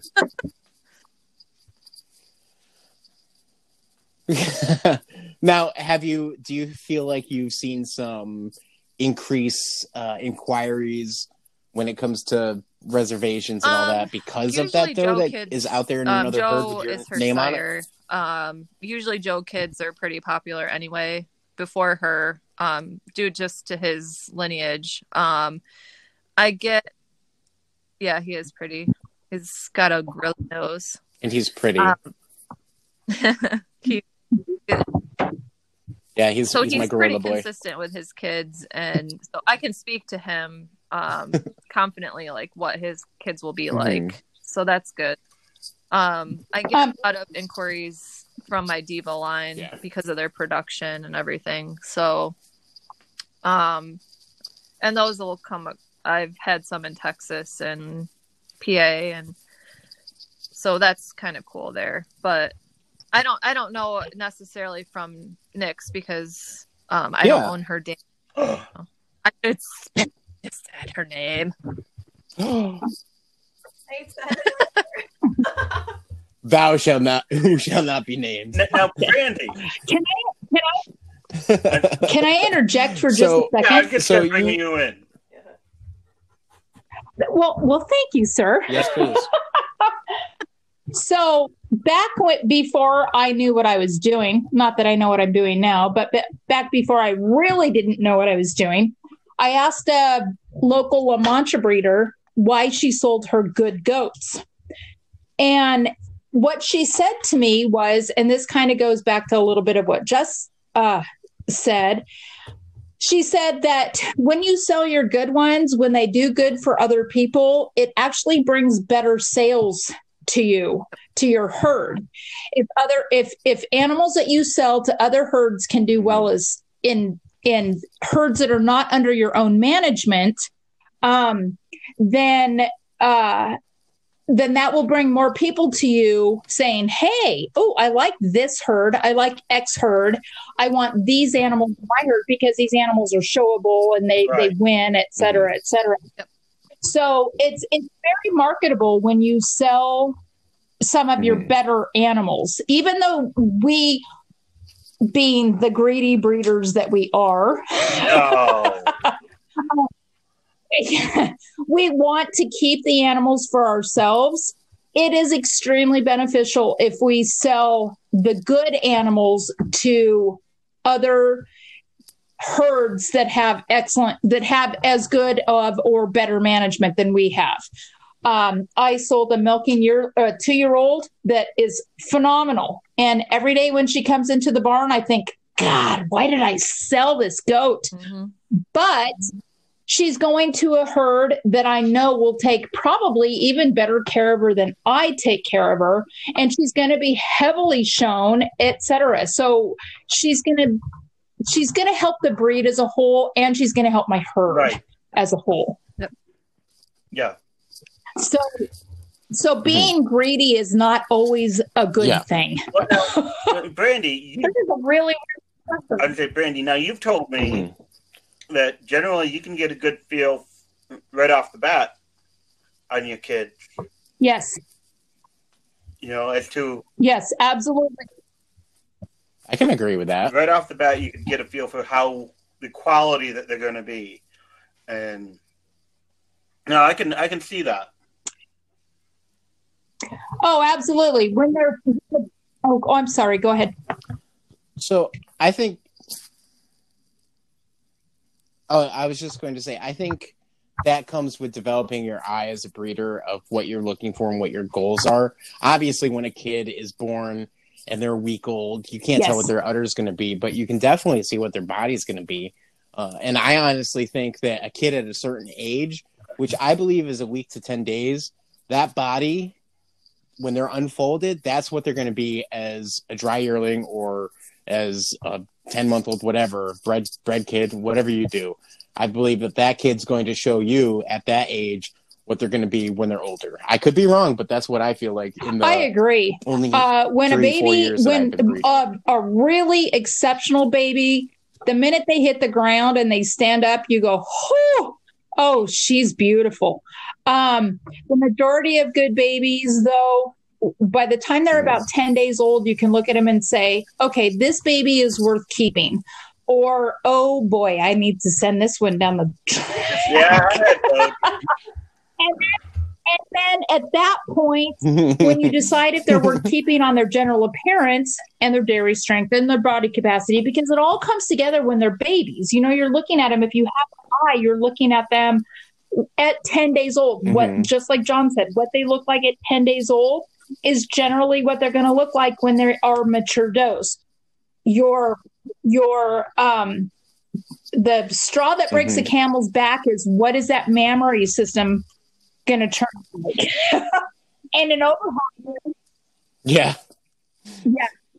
And I haven't found that consistency yet. Is that it's still the breed is still so new that no matter how close you breed something or how attentive you are to those e-mammaries and a pedigree or whatever, you still get those throwbacks so often, and you still have cruddy mammaries that show up in the Oberhausley. It's not like Nubians or La Manchas or Alpines where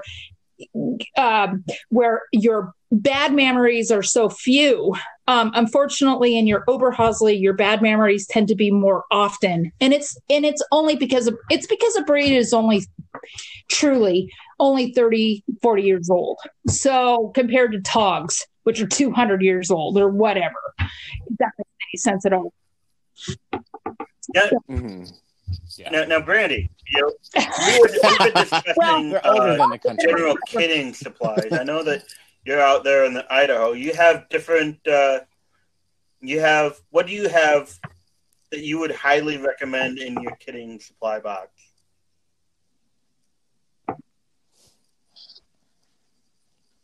Now, I will interject before you go off your list. A few things that we have already named. Absolutely. Is iodine for dipping the cords, molasses for the does after the kid, floss for any umbilical issues, pretty much everything. Towels, all that good stuff. The little suction.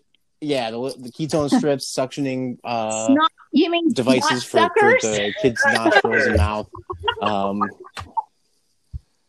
Yeah. So pretty much everything basic. But is there anything that you can think of, like outside of the box that you may have? I'm going to go more with a couple of things. Emma is here. She's doing this arm gig. One of the things that we use on our goats is we use the cattle OB gloves if we have to go digging. Okay. For because if you just use a regular rubber glove, it only goes up to your wrist. And your arm or your sleeve or your whatever might still be dirty, and you can still infect the doe. If you use the cattle OB gloves, they go clear up to your shoulder, and the chances of you infecting your goat or your doe are much less as you're digging around trying to fish out a twisted kid or a lost kid. You know, my goats have such deep bodies that the babies sometimes they'll be so far down, the does are so tired, they just can't get those babies out. And you have to pull them out. Another thing that I really like to have on hand, and you have to have a good relationship with your veterinarian, is you need to have dexamethasone. Yep. Because if you have babies that are maybe a little slow breathing or a little, they have other issues, it's amazing what just a 1/10 of a cc under the tongue does for those babies to stimulate them. And it doesn't affect their kidneys or anything. It kind of wakes them up and gets them going. It stimulates their sucking reflex. It really kickstarts the babies a lot of times. And that's all it takes is a 1/10 of a cc. You'll end up, the drug will end up expiring before you use all of it if you just use it for babies. Do you need and oh, go ahead. Do you use a needle or you just splash it under their tongue? No, I just take it with I draw it out with the needle and syringe and take the needle off and just stick it under the tongue, because the tongue is a muscle, just like and you know how, I don't want to say frail, but you know how dainty babies are. Who wants to stick a needle in a baby? So, if you just take it and you just open their mouth and just stick it under their tongue, it takes a little bit longer for it to absorb than if you gave them a shot, but they still get the benefit of the drug. And they usually within 45 minutes to an hour will be very mobile and hungry. So, you guys actually touched on a lot of really good things about kids. It's you need to make sure that you have a heating pad in case you did you guys mention heating pads? Yep. Okay. All right. Well then, scratch that. That's what happens when I come to the party. We're really looking for the magical answer. We're looking for the magical answer, because you kid out almost as much as Jessica, and Jessica has Nigerian dwarfs. So that's a pretty big feat. So is there a magic answer for how to make it go smoothly? Or there's people that are newer. There are people that are also older breeders that are listening to this podcast. Now, myself, you, Brandy, everybody that's sitting in on this episode knows that kidding season isn't perfect and things do happen. And how do you deal with those things as they're happening to keep trudging forward for those others that haven't kidded yet? I find is you have your birthing kit, you have the stuff at the ready, but the best thing you can do is to gain as much knowledge as you can, be prepared for any position the kid may be in. So that means do your research, what are the different presentations. You see feet coming out, can you tell which feet they are they the back feet or the front feet? Can a kid come out with a head only? Can the kid come out with the back feet? Can the kid come out with the butt? And then when you know those things, it makes it easier if you have to pull a kid, because if you have to go in, essentially your hands have to be your eyes. So what are you feeling? Yes, and ma'am. just try to Yes. be prepared that way, like as much knowledge as you can. And that's how I learned, is I watched like other people posting issues on like different groups, like, and how did they handle those issues? What did people suggest? What worked that they suggested? You know, and try to just get as much knowledge as you can prior to the day, so that you kind of have that extra weight off your shoulders, you know, like you can kind of be prepared that way. Absolutely. And but even all the research in the world is not going to prepare you as much as hand-on experience does. And one of the things that Jess said was you have to learn how to see with your hand. And when you're inside a dough and you have a mess, or you have a kid with being backwards, or you have a kid whose head is twisted, or whatever the case may be, what I do, and I don't know why I do this, except I'll close my eyes. I will literally close my eyes as I'm inside the dough.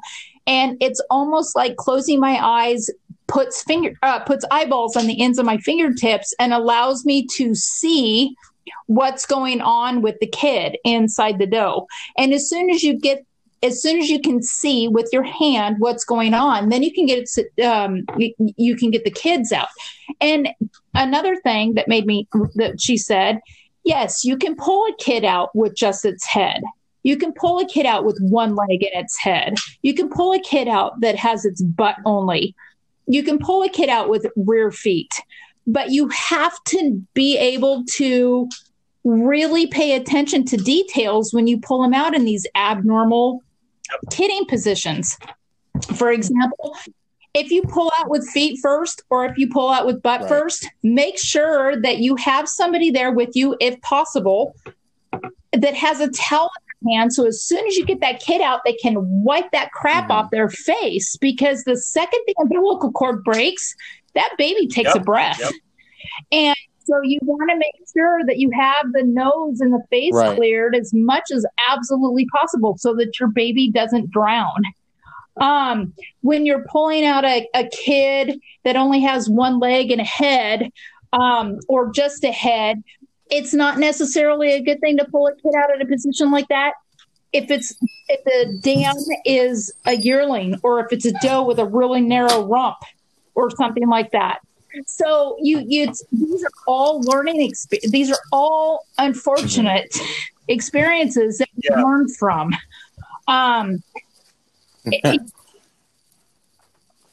Now breeding, when you're breeding, because this interests me, because this is my first year breeding March kids.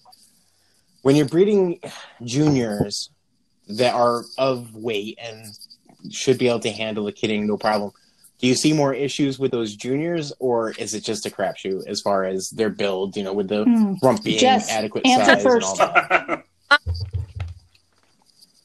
You're actually the guest star. I'm just crashing this party. I honestly, I don't notice that much of a difference. Other than like when they heal after, like they're private, puffier and not, their poor vulvas are so swollen when they're yearlings. And that's another thing I have at the ready, is I have preparation H to put on there, but I forgot about that. But yeah. Bingo. Yeah, so no, bingo. I've had to you go nailed in it. Perfect. With that's what I was looking for. And just as much as I've had to go in with if I've had to go in with that open. Oops. That'd be me. Jen laughing in the background. Sorry. That's funny. And it's, as long as you make sure that you're breeding them at the appropriate weight, they shouldn't have an issue. The only thing, when you're feeding them, just don't overfeed them toward the end so the babies don't get huge. And then I think that Brandy, you might have said it or maybe I think it was Brandy that said looting them a little bit earlier. Just yes. If you see that the kid maybe only has a single, if you did an ultrasound a little earlier, just watching their feed. That's fine.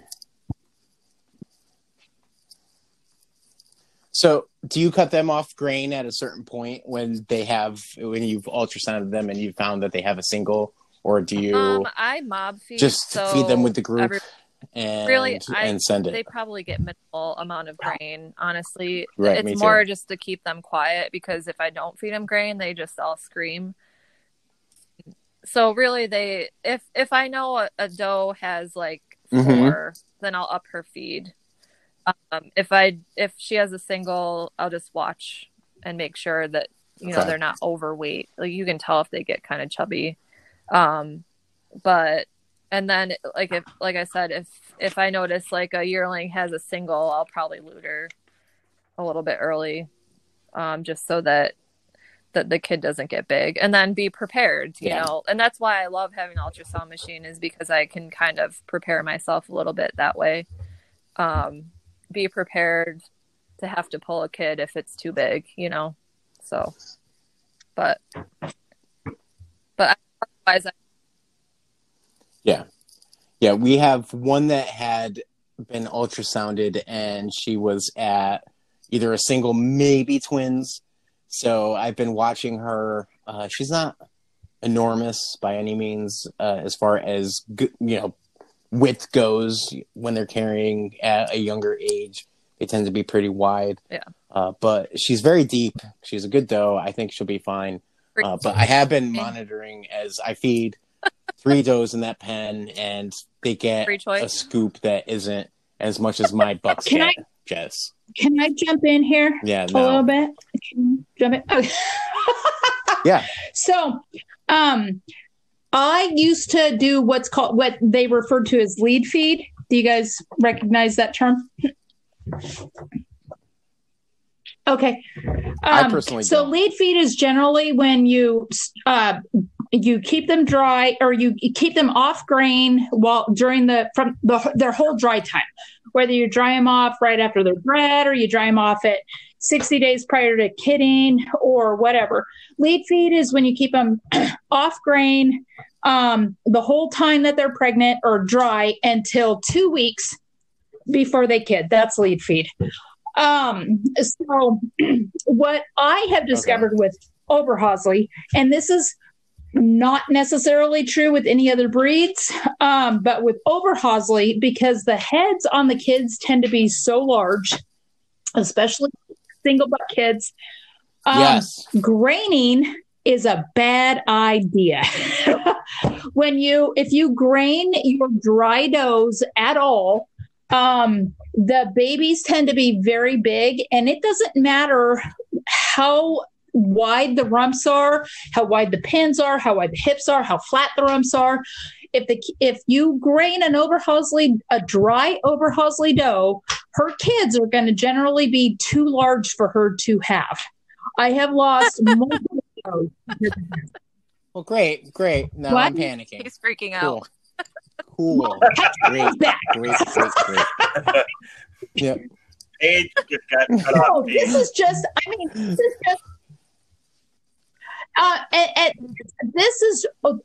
This may not be other herds. There are other herds that probably should in other parts of the country that maybe have different hay, etc., that do need to grain their does while they're pregnant. Where the hay that I have in the area that I live in, if I grain my does, it creates kidding issues. I think that everybody needs to adjust their graining and their management to their own personal areas.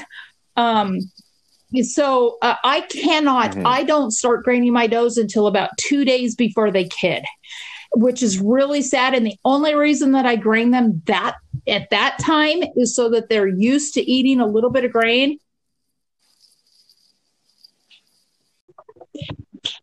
So I have found that feeding grain to does before 2 days or so. Stop.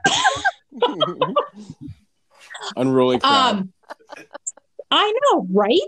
The only reason that I feed grain 2 days before they kid is so that they are used to eating the grain without getting a bellyache. Because you know how ravenous they are after they kid.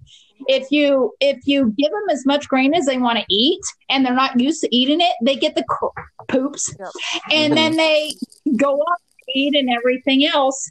So I make sure that I grain them a couple days before they kid, and then I limit their grain for a couple of weeks. I mean, seriously, limit their grain, half a pound after they kid. Yep. So even though they're eating all of it and they act like they're starving to death, they don't get any more because they will eat until they make themselves sick after they kid. Yep. And so that's what I do to limit kid size, especially on singles. And another thing I do, which you guys obviously touched on before, and I wasn't involved in the conversation, you loot early. Yep. I loot early if I know a doe is having a single. That's actually how I lost my 2019 national champion, was I thought she had triplets and she had a single, and I did not loot her. I let her go to term. And that buck kid was 19 pounds when he was born. Oh, my goodness. I didn't realize he was so big. Wow. I knew he was big, but... It was the most horrific kidding that Emma and Pete and I have ever been through. And to this day, Emma and I will start tearing up and crying, and Pete won't talk about it. It was so terrible.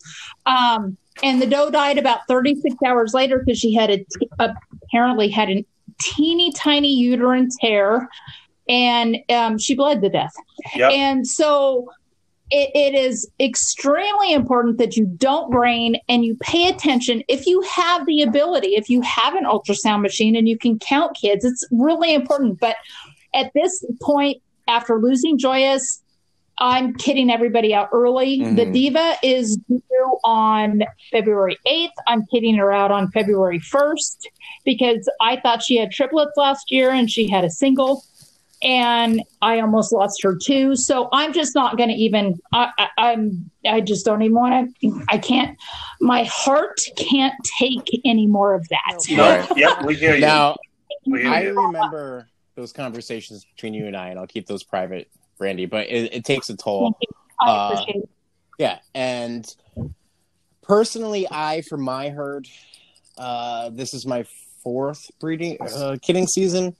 I've had where I feed, it's not even 2 quarts, it's less than 2 quarts of feed for multiple does on each side. And that's not each, that's total.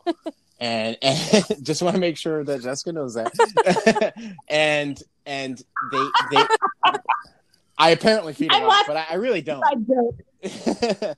So I feed throughout. Now I probably will cut back the last couple weeks. I have spoken to a vet about this, and she specializes in goats in our area, and she's who everybody turns to, and we have lots of performance herds. And she's advised me that the last 3 weeks is when the growth goes to the fetus, right? So my juniors, they're still growing. They're kids. They're still getting, through their stages of growth. So she advised me to keep feeding that grain and quality hay, but not overdoing it. And there's a nice balance there. So I would suggest anybody that's listening to definitely know your animals and what they're capable of, and reaching out to a nutritionist or your vet about what you need to do for your personal animals in your area. Oh, yes. Yes.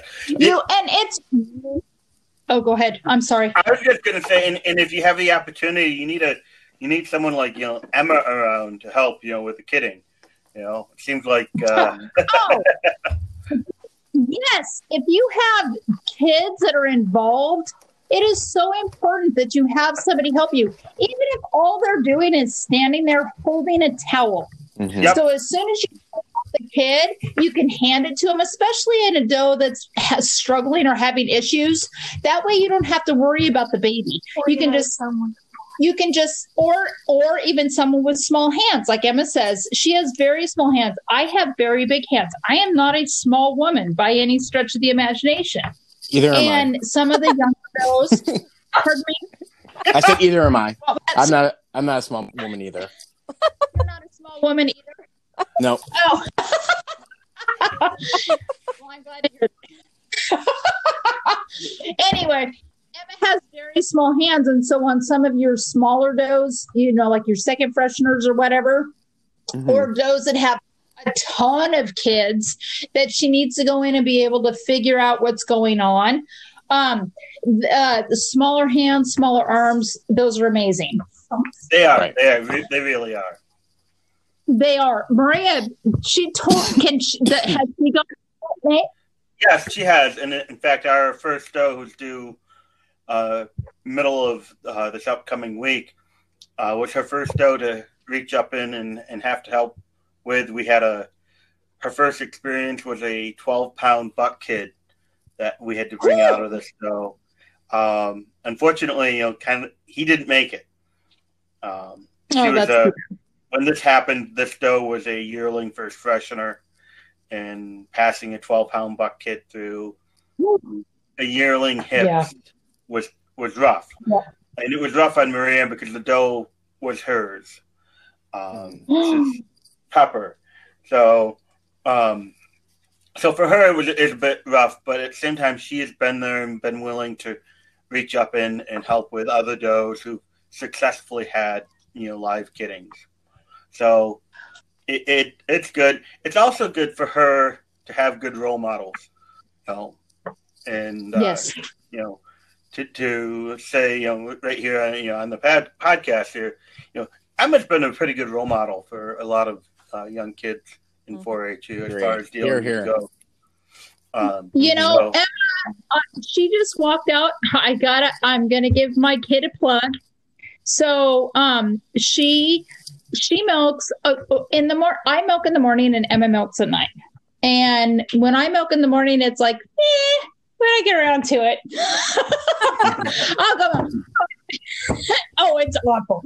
Do I work today? Yes, I do. I probably should milk on time so I can leave for work on time. Do I work today? No, I don't.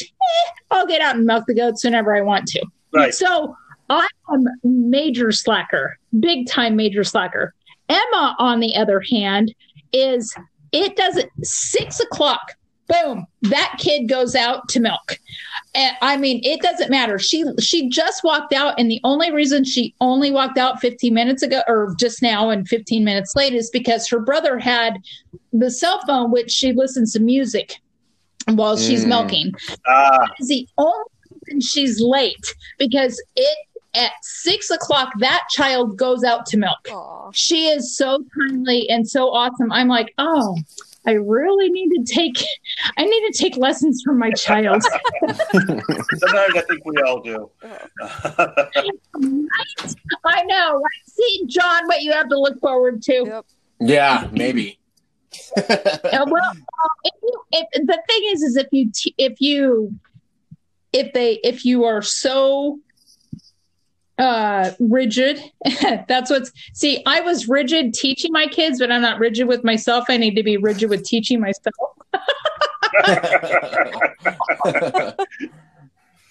I need to read myself.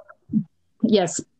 I want to end this podcast on a tip from each of us to people who are new or people who are veterans in kidding season.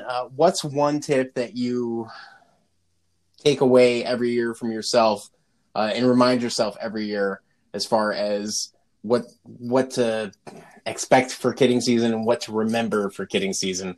And I'll start with myself as an example.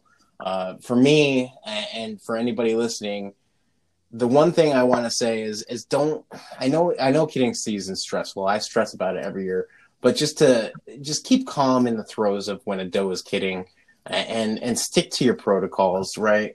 Don't worry about anything outside. Just focus on what you're doing and hopefully you'll come out successfully. So that's my go-to every year, and I'm anxious to hear what you guys have to think. Jessica? Why do I gotta go next? Why not? John, Jessica? Let's be the star. Take lots of naps ahead of time. Yeah, perfect. Yeah. That way you're not overly tired when that breach comes out. Exactly. See what I say you can use. And just make sure that you have everything, like, you're mentally prepared. So, like, if you have to write things out, get everything ready, and that way it kind of takes some stress off of you. So if you have everything all ready to go, if you have cameras, get your cameras getting up and working like weeks ahead of time, and make sure you have all of your supplies on hand ahead of time. And then, like I said, rest. Get as much rest as you can, so that when a kid is presenting with their back feet, you know what you got to do. No, perfect. Not pointing any fingers. No. Yeah, I'll point a finger. Jen, what do you have to think about that? When you see the back feet, pull them out and wipe off the nose quickly. No, I guess it goes back to yours, John, where it's stay calm and, even when you have to reach in and manipulate a kid around, take a deep breath and just calm down, visualize where that kid's at, and the calmer you can be, the calmer it helps the doe be, and you have a better outcome. Kidding season really is so stressful. I stress until I see those front feet, and then I can calm down. Everything's going well after that, but up until that point, that's in game, and just stay calm. Perfect. We'll go with Brandy and then Nate. Brandy. Oh.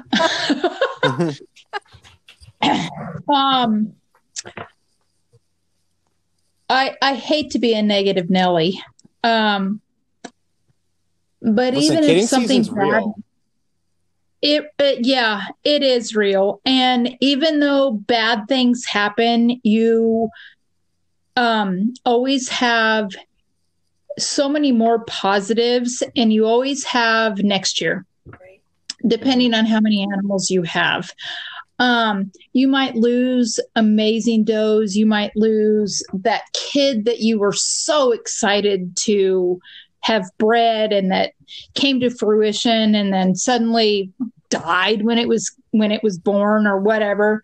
Kidding season is very heartbreaking, but at the same time, I think that what separates goat people or livestock people in general from the majority of the population is that no matter how much heartbreak we have, we always hold on to that hope, that hope that the next kid is going to be okay, or the next breeding is going to turn out amazing, or next year is going to be better.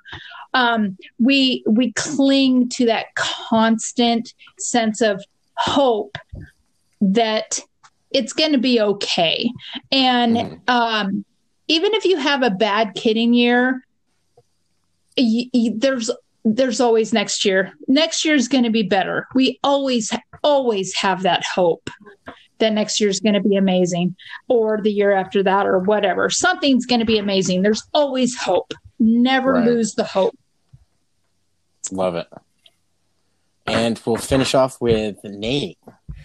I'm going to go with, you can sound out, but having help, whether that help is physical, having an extra hand help you reach in there and feel for that kid up inside that doe, whether it's another breeder who you could pick up at the phone and call, or you can message, for advice, or even, and this is something that I think in the past year many of us have needed, that friend you can reach out to say, crap, I lost her. I lost the kid. Yep. And just, someone to help hold you up. We're all in this together. Yep. We're all in this together, and sometimes we just need each other to be there, whether it's physically with helping physically with the freshening, or whether it's to be there for moral support. We're all in this. It is the toughest time of year. It's full of hopes, dreams, and sorrows. And, there have been times, we've contacted any of the three of you, with frustrations and with questions and with joys even. So I think really what you need to have a group of people that you can turn to in one way or another. And Absolutely. That would be my advice. And that's, with that said, that's really the basis of where this podcast started, was with COVID hitting and all of us looking for someone to talk to throughout all of this craziness with everything being canceled. And just know that even though it's not kidding season, all of us that are on this podcast right now are here for the listeners. If you have any questions or any answers, Nate and I'm sure Jen, I'm sure Jessica, I'm sure Brandy, for sure Brandy, because she answers anybody. I didn't even know who she was when I first messaged her. And we're all here for each other. That's what the GOAT community is about. And just persevere. That's all you can do during kidding season, is do what you know, stick with your plans, know that you have a backup system with all of those kidding supplies, the kidding pens, everything that you've done to set up for kidding season, and you'll be fine. Just breathe, relax, and work through it. And know that you have that. I am here for anybody. Because I remember being a newbie, and I remember calling old timers and going, "Oh my God, what do I do?" I remember calling a sheep lady, and she came to my house at 2:00 in the morning and pulled kids for me. And wow. Even though I'm in an area where I might not necessarily be able to help other podcast listeners, we are all in this together. Just like John said, we're all in this together on some way, shape, or form, and we can get each other through kidding season, either physically or emotionally or knowledgeably. Yeah. Yep. For sure. So, guys, I'm going to wrap this up. I would like to thank Jessica Miller of Garden View Farm Dairy Goats, Jennifer Funk of Half Barn Farm, and special guest, surprise guest, Brandy Giacchino of Van Just. And he said it right. I've had lots of practice, okay? We're 27 episodes in. I should know it by now. We only mention Brandy every other episode, so I should be able to get it by now. So anyway, thank you, Brandy. Guys, thank you, everybody. I appreciate it. But everybody, thank you so much for letting me crash. Thank you for letting me crash the party. I had so much fun. I really appreciate you letting me come in and join the conversation, because this was amazing. Oh, of course. Well, all the listeners, thank you for joining the Drinkcast Saturday night. This is John. That's Nate. Yep. Thank you for joining us on Ringside, an American Dairy Goat podcast. We'll catch you on the next one. Thank you. Bye.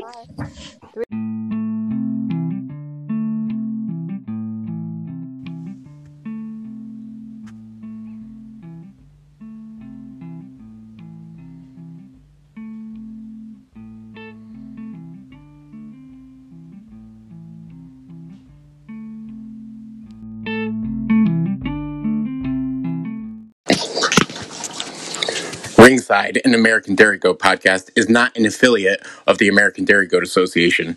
All opinions or information regarding the ADGA does not represent the registry.